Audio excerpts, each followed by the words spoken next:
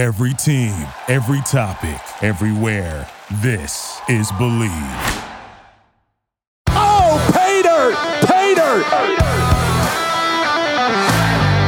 Hi, everyone, and welcome to Pay Dirt, a Penn State football show. Along with former Penn State and NFL quarterback Matt McGloin, I'm Tom Hannafin. This show is brought to you by our sponsors, Funk Brewing, the official craft beer partner of Pay Dirt. Now, we're big fans of Funk's Citrus IPA and Silent Disco IPA. However, we want to let you know about some Funk Brewing beers that are available this month. The Silent Luau Hazy IPA is out right now in Funk's tap rooms in Emmaus, Elizabethtown, and York, and it's on the way to your favorite grocers and beer distributors.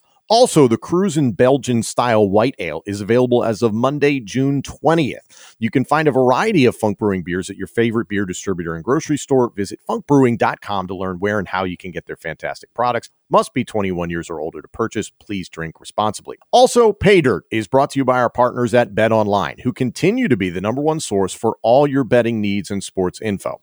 Find all of the latest odds, news, and sports developments, including this year's NBA Finals, the NHL Stanley Cup Final, Major League Baseball, the latest fighting news, and even next season's early NFL futures. Head to betonline.ag today or use your mobile device to join and use our promo code BELIEVE, that's BLEAV, to get the bonus and get into the action. Pay Dirt is presented by BetOnline, where the game starts. And of course, as we announced on a recent edition of Pay Dirt, we now have official Pay Dirt merchandise. You can head to shop.believe.com to get the t-shirt. For those of you watching on YouTube, you can see it right here on your screen. For those of you listening, on the chest over the heart, it's got the Pay Dirt show name. And then on the back, it says McGloin 11. So we're really leaning in to all you Matt McGloin fans. You know, if you want, hop on shop.believe.com and get the shirt. I know you like it. The Hannafin shirt has to be coming soon. We just got to get your number. What number did you wear in high school? So I wore 5 when I played quarterback, and then I wore 80 when I played wide receiver because I was a big Donovan McNabb fan, as an Eagles fan at the time. Of course. And then I was a big Jerry Rice fan. So when I played wide receiver, I was like, I got to have 80. So maybe one day we'll get to that stuff. But anyways, thank you for tuning in on ESPN State College, as well as checking out the podcast version of the show, which is presented by the Believe Network. It's available now on YouTube, Apple Podcasts, Spotify, and wherever else you get your podcasts. And of course, hit us up on Twitter. Let us know what you think of the show at ESPN Radio 1037, at McGloin QB11, and at Tom Hannafin. This week, Matt, we have another fantastic guest in what is shaping up to be a month of fantastic guests. More to come on that. This week, we have former Penn State offensive lineman Rich Ohrnberger. You two briefly overlapped during your time in Happy Valley. He was an all Big Ten selection, first team and second team for 2 consecutive years at Penn State. Went on to enjoy a nice career in the NFL, and now apparently he's dominating the sports broadcasting scene in San Diego, California. So when you think of Rich, what memories come to mind? Well, right now, I mean, as you mentioned, he does a fantastic job in the broadcasting world and the radio world. It seems like he's everywhere. But he's always been, it's hard to explain. You know what I mean? Like, he's such a personable guy. He's a funny guy. He gets along with everybody. He's so down to earth that there's no question that his transition from the NFL into the broadcasting and radio world was going to be a successful one. But for me, as you mentioned, Rich was a senior when I walked in as a redshirt freshman, and couldn't have been more of a nicer person. He wasn't a type of guy that, cared if you were a 5-star guy, 4-star guy, walk on, whatever it was. He treated everyone the exact same way, understood we were all Penn State teammates, all Penn State players, wanted everybody to do well. And just imagine me, because a lot of times, Tom, what I would have to do is you would do like 9-on-7 run periods or team run periods or anything like that. And the starting quarterback and the backup quarterbacks would go throw 7-on-7. They'd go throw 1-on-1s with the starters. So they would put guys like me over there just to hand the football off during drills. So I'm walking in, I'm like first on campus. I'm walking in there now, get these reps with like AQ Shipley, Rich Ohrnberger, those guys like that. So 18-year-old kid, first time in a big environment like that, walking in there with guys like Rich, who are all Big Ten guys getting ready to go to the NFL. So, right out the gate, I got a lot of experience. But again, those guys were awesome. Really helped me along the way. really a who's who when you think about it. And, it's very simple in football. We talked about my high school experience and even college. It doesn't matter what level you're at. If you're a veteran versus a newcomer, it's very easy as a veteran to just be like, you know what, I'm not dealing with this rookie, this newcomer, etc. But, in our conversation with Rich, he's just such a warm guy and a very welcoming guy. And it sounds like not only did you have a good experience with him, but his teammates loved him at every level. And it speaks to why, his last team was with the Chargers when they were based in San Diego. So that's kind of how he got, entrenched in the San Diego community. He's working for San Diego State University, calling some of their football, does stuff nationally for Fox Sports Radio in LA. So it just kind of speaks to that mentality, because I think you would agree that's a hallmark of what Penn State football has been about, whether it's been the Paterno era or to now, of upperclassmen, veterans supporting the newcomers. Yeah, and you asked me one of the things that stood out when I thought about playing with Rich that one year at Penn State is that he never took anything for granted, never took a day for granted. Always out there with a smile on his face, always loved playing football, loved being around his teammates, loved being a Penn State football player and a Penn State athlete. And just had a blast, so for me, again, a younger guy seeing that and learning, like, that's how you do it. This is how you approach every single day. He never let anything bother him either. You know what I mean? If Joe got on him or the offensive line coaches got on him, or, he had a bad play here or there, always bounced back, always had that positive attitude, that positive mindset, which again, it's, was a massive reason why he was so successful at Penn State and in the NFL. Yeah, you got to have thick skin. So we're definitely going to get into some stuff with Rich in terms of his experience in the National Football League, his thoughts on college football today, because as you and I have discussed on multiple editions of this show, is that what's going on right now in college football is unprecedented. The changes that NIL has brought to both Penn State and just every program out there, frankly, it's been a lot to deal with. It's been a lot to process. The complexion of college football has changed altogether. So I'm very curious to hear from Rich here in this edition of Pay Dirt, and a little plug for next week. As I mentioned, this is a star-studded month. We had Trace McSorley. We got the combo of Brackett and Zug. We've got Orenberger this week. Next week, Evan Royster is going to be with us here on Pay Dirt, still to this day, the all-time leading rusher in the history of Penn State football. So it's been a big month for Pay Dirt, Matt. We've been doing well. People like you, which is good. Well, that's great. No, and the feedback has been fantastic, and it's been awesome to see so many guys willing to jump on the show and take the time, talk about Penn State today, talk about their careers, where they're at now, what they're doing right now. And, again, having the opportunity to have Evan on next week, just one of the most consistent players that I've ever had the opportunity to be around. Looking forward to that next week. But before we go any further this week on Pay Dirt, here's our special guest, former Penn State offensive lineman, Rich Orenberger. Joining us now here on Pay Dirt, former Penn State offensive lineman Rich Orenberger, who, according to his Wikipedia page, is also known as a sports media satirist. I hope I'm pronouncing that correctly. I probably am not. Rich, forgive me. You have dominated the market of San Diego, California since leaving the NFL. List us off all the jobs you have right now, not only in San Diego, but Southern California. I'm going to miss a few. I really am. But I try to keep the main thing, which is I entertain our radio listeners from 6 to 9 a.m. every single morning on Extra 1360 in San Diego. I'm a radio show host there. We talk a lot of sports, but we talk a lot of other stuff, just whatever is interesting to us. We'll take those circuitous routes to comedy, wherever we're going to go. I also host a sports talk show on Fox Sports Radio on Sundays. It's Fox Sports Sundays from 10 a.m. to 2 p.m. West Coast time. Do not make me try to translate that. It's like 1 o'clock in the morning to 4 in the. No, I don't know. It's something. Google it. Yeah, everybody Google it. It's great.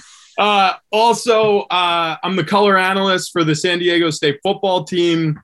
I'm a dad. I got 2 boys. So that's probably the most rewarding job I do, but there's a bunch of other stuff, TV work and all, and, contribute on FS1 and NBC7 in San Diego. It's nuts, but I love it. I love the fact that it keeps me close to sports and talking to guys like you guys. Oh, we appreciate the time, man. We were talking about before you came on, you wrapped up with the Chargers in 2014 and you just kind of stayed put in San Diego, which my brother used to be stationed out there. So I completely agree with you in terms of why ever leave San Diego or Southern California. It's absolutely immaculate. But we mentioned it, or you mentioned it before we came on, that like you just necessarily didn't, this kind of just happened, all these opportunities in broadcasting. Was that even a thought when you were at Penn State? No. My whole goal when I was at Penn State was to try to graduate and to play as good a football as I possibly could.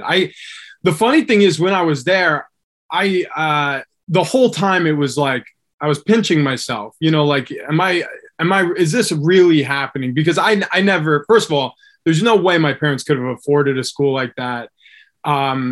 I was thinking I was going to go join the military or maybe play lacrosse somewhere. That was the sport I really grew up playing on Long Island in New York. Like, football is not really that big of a deal in New York overall. There are states, Pennsylvania, one of them, that is where all the college football players come from. So it wasn't really a thought process that it would all work out the way it did and where the journey would essentially take me. I didn't think I was going to play college football, and I did. I didn't think I was going to play in the NFL, and I did. And I would have never dreamed I would be a broadcaster, but that's the career path I'm on. So yeah, a lot of things that I didn't know ended up knowing later on. It's amazing. You've had a great path to it. And looking back on your playing days, like you were an all Big Ten selection, a second team all Big Ten selection as well. When you were in that moment, like you said, like you were kind of amazed to be in that situation, but considering the guys that you were around, like was it a pinch me moment on a regular basis? Like I know you would mess around with like AQ Shipley, and the guy has also had a great NFL career. Like you were around some brilliant names. Oh yeah. We had a really good team. I mean, McGloin obviously was the star of the cast. You don't have to blow smoke up his backside. No, not Ben. I was a red shirt, but you guys. Let me tell you something. You guys were awesome to me. I said the same thing to Brett Brackett and Graham Zug on the last episode, man. I just always felt the connection between freshman, sophomore, junior, senior, redshirt, senior, whatever it may be. It was always so strong. Guys never cared about where somebody was. They always understood that everybody needed support. Everybody needed guidance. Everybody needed to kind of learn on their own way, but like you guys understood how to help us each way and each day, man. And that's something that you don't forget. That's something that's special about the program. And again, you guys were awesome, man, because you guys had been there, you guys had done everything. So being able to be around you guys on a daily basis as a quarterback and just learning about the game, standing there watching, was so impressive. I always remember thinking too, I'm like, here I am, 185-pound kid walking in, and Rich is freaking massive, like 320, 325. I'm like, this guy's freaking huge, dude. Like, I don't know how, you know what I mean? I don't know how we're on the same team. But, I want to come back to the lacrosse thing, not to cut you off or anything, but like you were listed at 6'2", 300 pounds. So what position were you going to play in lacrosse, and how badly was everybody else going to be messed up after those games? I was a crease defender in lacrosse. If you know, you know. Yeah, it was. I was much lighter. So in high school, this is a crazy part of my origin story playing football because, like I said, I thought I was going to play college lacrosse if I was going to go to school at all. I was thinking, yeah, if that doesn't work out, I'll join the Army or the Marines or something. And I'm so glad it all worked out because, what I really love is the idea of being on a team and like people depending on you. And then also being a great player where there's more pressure. Like I just enjoyed that aspect of it. And football is the ultimate team sport. So when I found it late, I only started playing in 8th grade.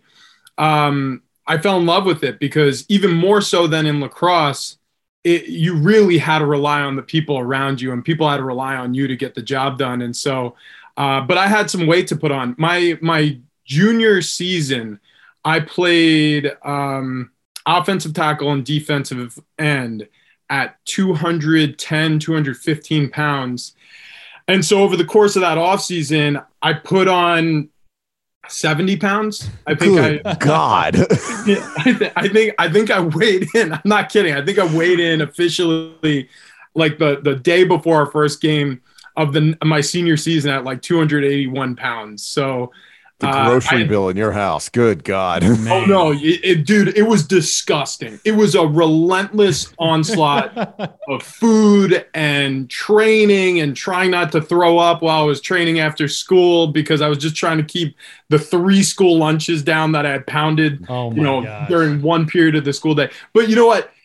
That's the sacrifice that every player makes. There's something they sacrifice to get there. And going back to what Matt said, I'm so glad to hear that you felt that way about our senior class, because if there was one thing I didn't like it in college, I didn't like it in high school, I didn't like it during my time in the pros, is that, everybody's got to earn their stripes, but I was not into hazing. I didn't like it. Nobody's carrying my shoulder pads. You can goof around with somebody, you can tease them, whatever, that's fine. But like, I'm not here to demean anybody, and I don't want anybody to feel like there's not daylight or oxygen for them to be able to grow and turn into the next crop of great players who are going to be, affording opportunities for young guys, hopefully too. So I remember when you came in, buddy, our lockers were close to each other, and I just always liked you. Like you seemed like a nice guy, and so it's one of those things where I'm like, just because he's a freshman or just because he's a redshirt doesn't mean that one day he won't be a great player here too, just like I was. Because trust me, when I walked in the door and I was getting my head kicked in by Levi Brown, and literally he was mopping the field with the back of my jersey, it didn't look like my prospects were all that great either. But you learn and you grow and you develop. So I'm glad you felt that way, because that was one of the things I would talk to guys about it. Other seniors, I'd see them doing some stuff and I'd be like, hey, Chief, we got to slow that down, because, one day we're going to come back and we're going to be watching this dude tear it up. So I'm glad to hear you said that. But yeah, it was a big family out there at Penn State, and I was glad to be a part of it. You always had a smile on your face, which I'll never forget. That every single day you're the most jolliest guy out there, just having a blast, having fun, and just enjoying it, man. And look for me, that's such a important factor of being able to play Division I football, is finding the fun in it day in and day out. And like, obviously now the work you're doing today, we can sit here and talk to you about anything. So we're going to, the fun factor for me, I hope isn't getting kind of pushed away with NIL, money, all this news, potentially $13 million a year to keep a roster together.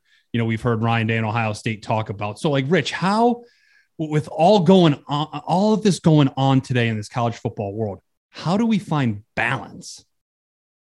Boy, that's that's the question. If I had the answer for today, somebody would put me in charge of something, right? Because everybody is looking for the answer to that question.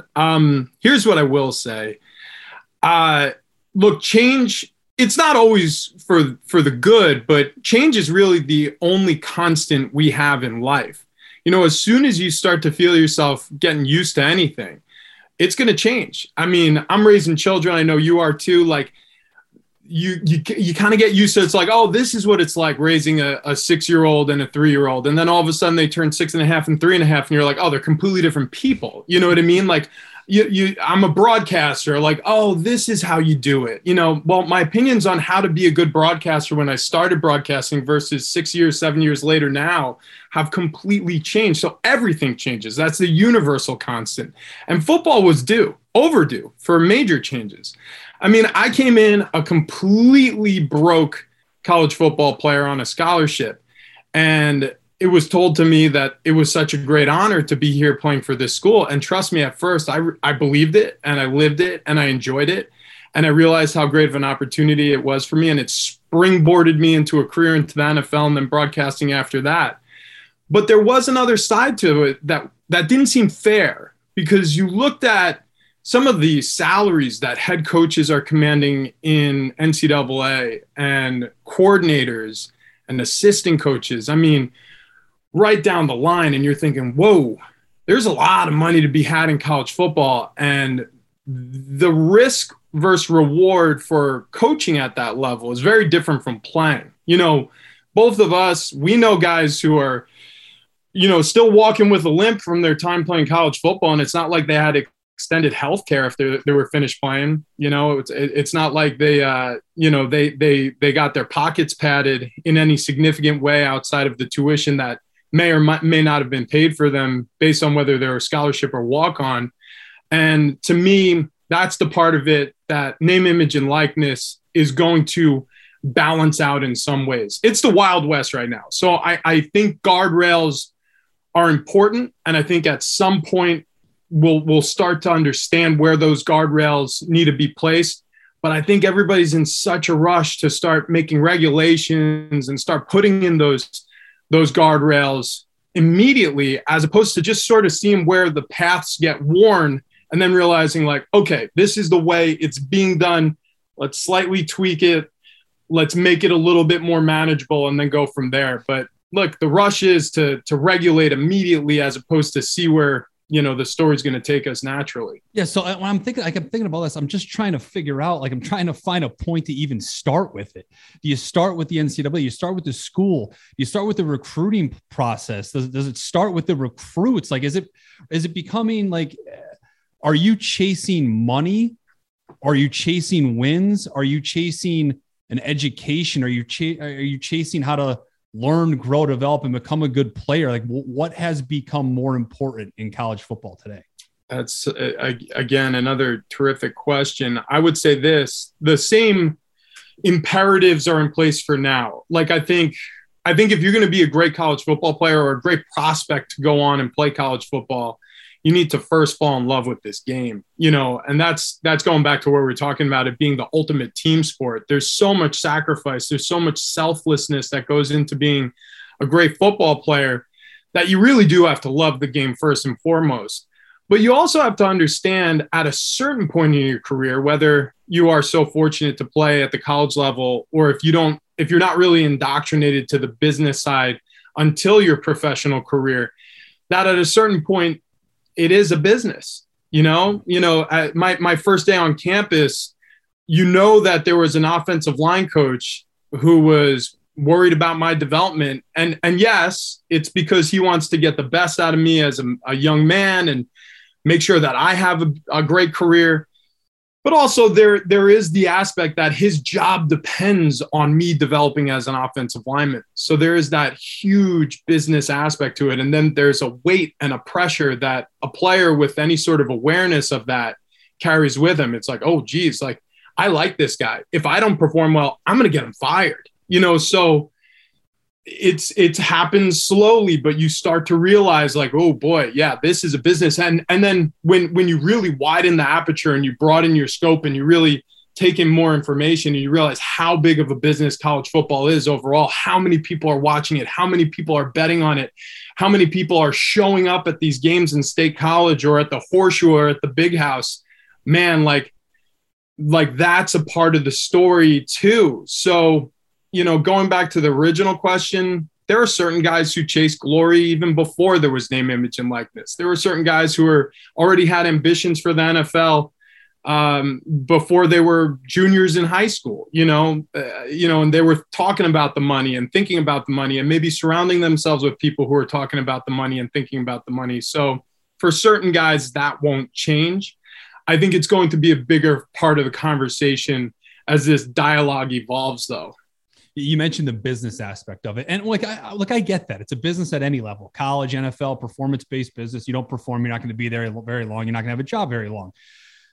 You mentioned the assistant coaches. Obviously, your development and the way you play determines whether they have a job a year or two, whether they get a promotion in a year or two, whether they become a head coach in a year or two. But when you look at some of the head coaches out there now, with all that they're dealing with, is everything that's going on, is that taking away from the teaching aspect of the game? And are we okay with saying, well, he's the head coach, so he's more of an overseer now. He's more of a CEO because all of the things that he has to deal with outside of the football world now. And if that's the case, Rich, then how how can I hold my assistants and everybody accountable? Like, who do they look to then and say, well, maybe I'm not doing my job as a coach, helping develop this guy or that guy, if I can't be as hands-on as I've been in years past because of transfer portals, NILs, recruiting, just trying to keep everything together. It's another log on the fire. And you put it beautifully when you describe the head coach as a CEO, because even before name, image, and likeness, a lot of the things that a head coach is dealing with on a daily basis, it's football adjacent. It's not football. It's the donors who contribute to the program, dinners, to make sure that wealthy alumni are informed of the recent successes of the program. It's conferences with athletic directors and other head coaches. It's the recruiting process and all the other things that we know that goes into the offseason to actually build a roster and build a team. It's managing coaches. And by the way, managing coaches who are oftentimes looking for that step up. If you are a great defensive line coach, maybe you could become a defensive coordinator with a different school. If you're a great defensive coordinator, maybe you could become a head coach. Same thing on the offensive side of the football. So you're also trying to keep an eye on your chicken coop, because you're going to be poached at some point. Some coyote is going to be coming in from outside and saying, hey, you know what? You got a lot of good chickens over there. Your assistant coaches are pretty talented. We need some of that in our program, especially the assistant coaches who are better recruiters. Those are the ones who typically get promoted and advanced in this way a lot sooner. So no, you're right. I mean, it's another log on the fire. It's a lot to consider. It's a lot to worry about. And I think certain things have emerged, like I said, organically, naturally, that will help a head coach keep on top of it a little bit. These collectives that are starting to coalesce around these football programs and, trying to establish some sort of flat rate for scholarship players to come to the school, or to connect players with opportunities through their name, image, and likeness and stuff like that. I mean, is that the best way to do it? I don't know, but it's the way it's starting to happen organically right now. And I'm very curious to see what that turns into as the story continues. But yeah, it is another thing for head coaches to have to concern themselves with. So a little bit less time, because there's only 24 hours in the day that they'll get to actually spend with the players and concentrate on the football aspect of being a football coach. So to that, yeah, I don't know if there's any great eloquent solution to it. It's a lot of power for one man to have, but shoot, we elect presidents and prime ministers the world over. It's somebody's got to do the job. At the end of the day, it's an arms race. And, I see a lot of the discussion on it, whether it's national or local, in terms of people getting really upset about, the heart of college football is being lost. And Kirk Herbstreit's been on the record about this a lot of times, and I've not agreed with a lot of what he said. But it's like, we're being a little naive about how this is going? Like, let's not pretend that players haven't been getting paid under the table, regardless of sport. Like, I have a really hard time believing that SMU and Pony Excess was an isolated incident and then that it's never happened again. I mean, are we just being a little childish and we just need to accept, yeah, it's a business? Yeah, yes, we are. We are being both naive and a little bit immature about this, because look, the tantruming, to sort of tie it back to that immaturity that you're hearing from certain prominent people in college football, whether they're voices around the game or coaches themselves, about this aspect of the game changing is a little nauseating, because there's a lot of people who have gotten rich on this sport, and not a lot of those are players. Now, I'm talking about college football specifically. Now, all these players, once they got into the league or they found a way to spin off the success they had in their college football career, whether it be in media or otherwise, they can become titans of industry elsewhere and make a fortune. But specifically talking about the 4 years or 5 years that they're on campus, they're not getting paid commensurate for their worth to the universities they play for. A tuition, frankly, is not enough to balance the workload versus the physical toll alone, the physical toll, and then the revenue generation, to bring it back to the business model that, say, a USC football player, that equation we're talking about. Like, the 4 years that, say, a running back who ends up having a really successful career at USC, maybe he ends up earning a $200,000 tuition. You'll say, well, geez, that's a lot of money, $50,000 per semester. But the truth is, maybe he made that school a couple of 10 million, maybe in jersey sales and interest in games. You're telling me Reggie Bush, he didn't push sell a few people to the tickets. stand? Yeah. Some of those concessions weren't sold because Reggie was out there tearing it up.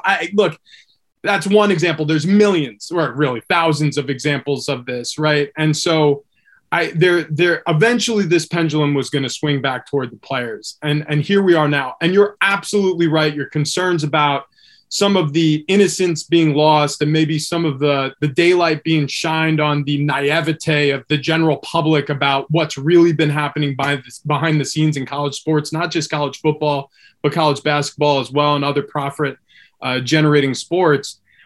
But I think daylight's a good thing. It's the ultimate sanitizer. And I think that there was a lot of corruption, a lot of really sad stories that resulted from that, and bad paths that people took. And, hopefully with more attention being paid to this and more opportunity, players will have an easier time navigating these waters, as opposed to having to feel like, well, geez, I could play 4 years at school X and turn my back on my family who's struggling back home, who I was working a part-time job to help support our household, income, or I can take this underhanded deal from this wealthy alumni booster, hope that my legacy isn't tarnished while I'm playing and having a successful career at school X, and help out my family while I'm pursuing my dreams. Like, now it's all in the open. It's like, no, you don't have to take the underhanded deal with the shady guy with the trench coat, with the, the manila envelope stuffed with cash. Now,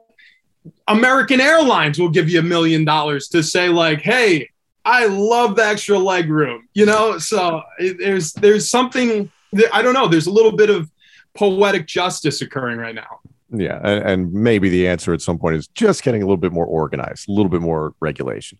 You use the word family, and that sparked a question in my head, because you're based in San Diego. You played with the Chargers.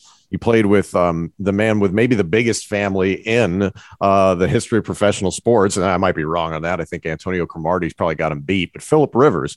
And I was thinking about, you were saying before we came on, you do some stuff for Fox Sports Radio in LA. So there's a bit of a commute there. Have you thought about adopting the Phillip Rivers mobile? Like, I remember reading stories about, oh, he had this SUV that was decked out and he could watch film and it would transport him between San Diego and LA. Dude, yes, many times I've thought about ways to make that commute a little bit more comfortable. Phillip, boy, the inside of that, it was like a Sprinter van that he created, this modular film study, like, meeting room. And it was really smart, and it was a great way to sort of ease the burden of making that commute every day, and being able to keep his family from being uprooted when he spent, the entirety of his career prior to the years in LA and then the year he spent in Indianapolis. At that point, though, the family was moved down to Alabama. But yeah, many times I had considered, geez, is it worth getting a driver? I don't know. Is there a better way to do this?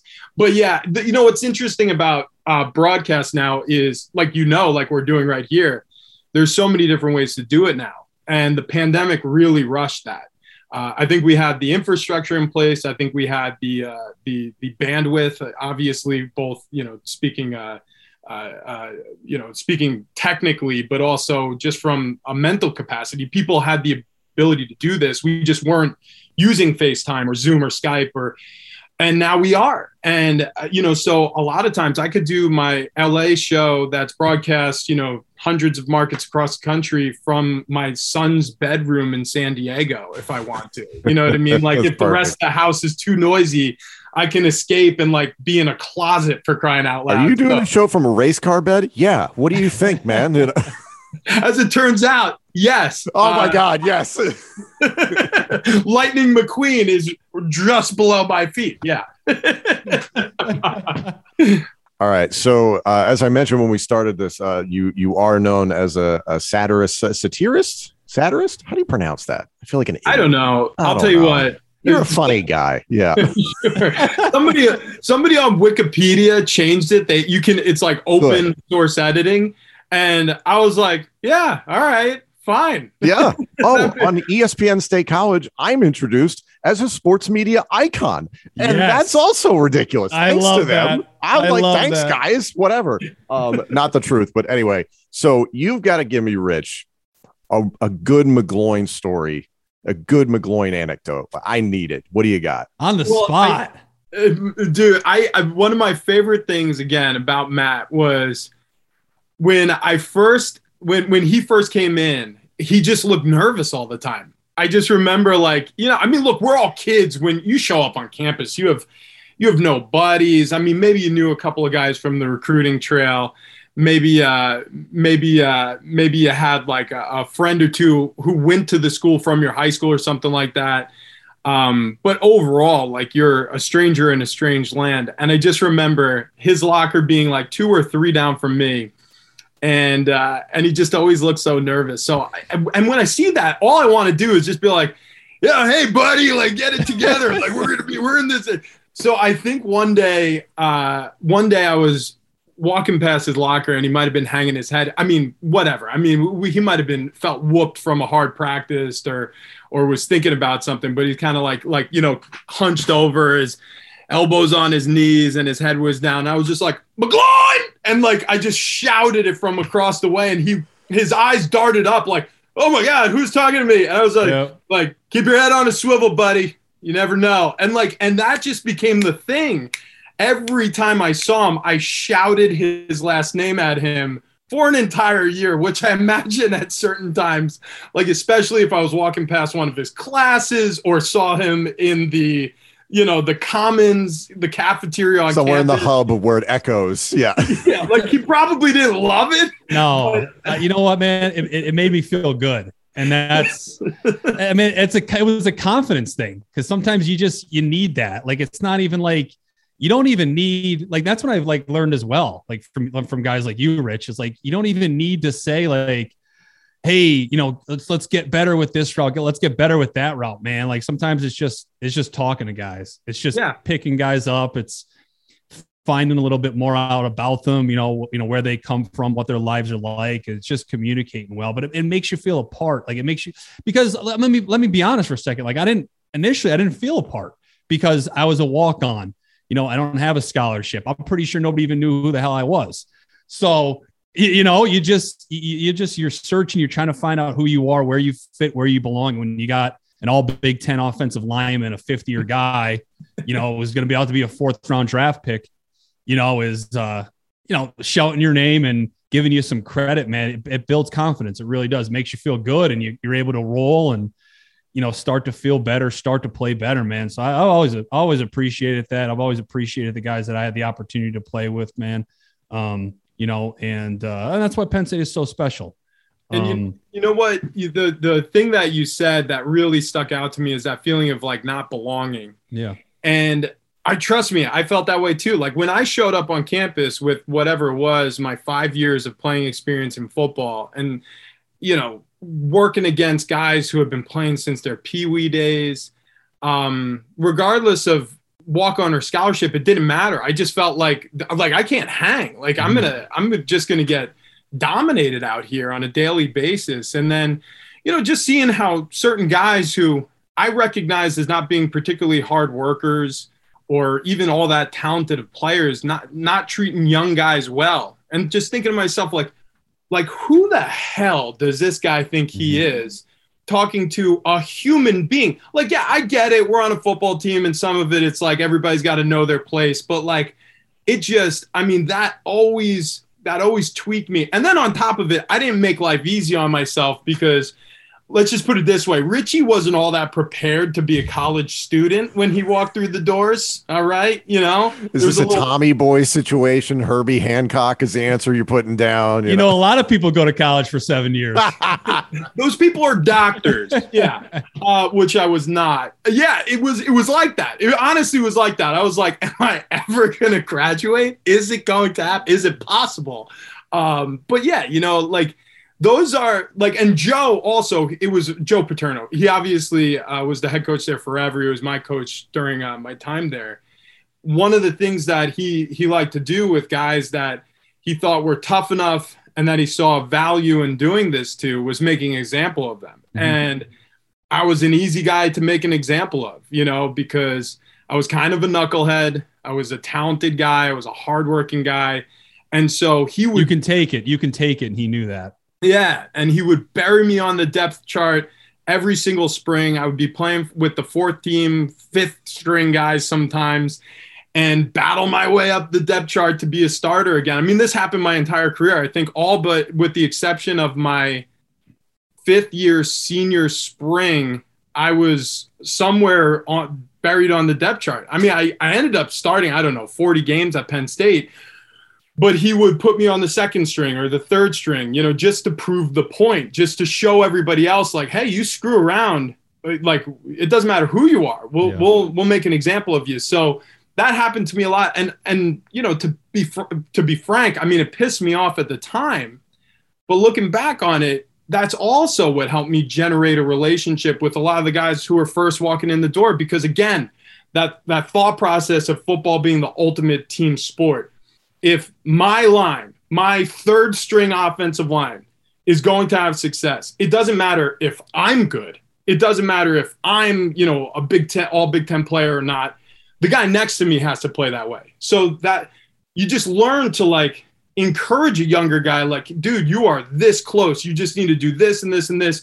Let's do it. And so that was part of my path at Penn State too, was I was constantly surrounded with the youngest players on the roster where I was depending on them in some ways to hey, look, we're in this together. And so, yeah, it didn't matter if it was Matty McGloin walking in the door for his first spring or if it was Darryl Clark, who had been around the program and he was, helping us win a ton of football games. Everybody to me was the same. Everybody deserved the same amount of respect. That's a great mindset, Rich. It really is.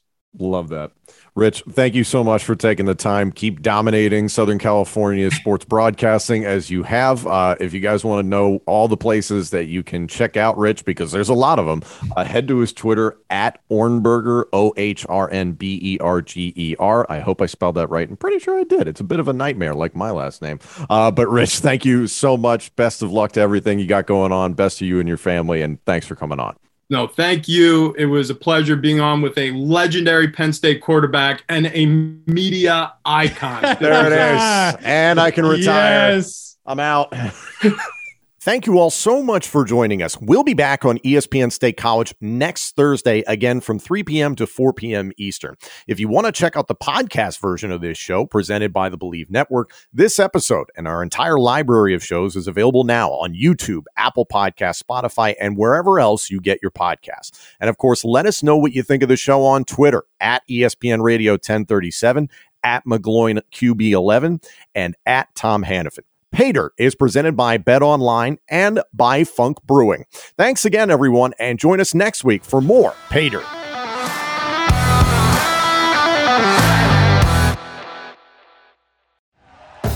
Thank you for listening to Believe. You can show support to your host by subscribing to the show and giving us a 5-star rating on your preferred platform. Check us out at Believe.com and search for BLEAV on YouTube.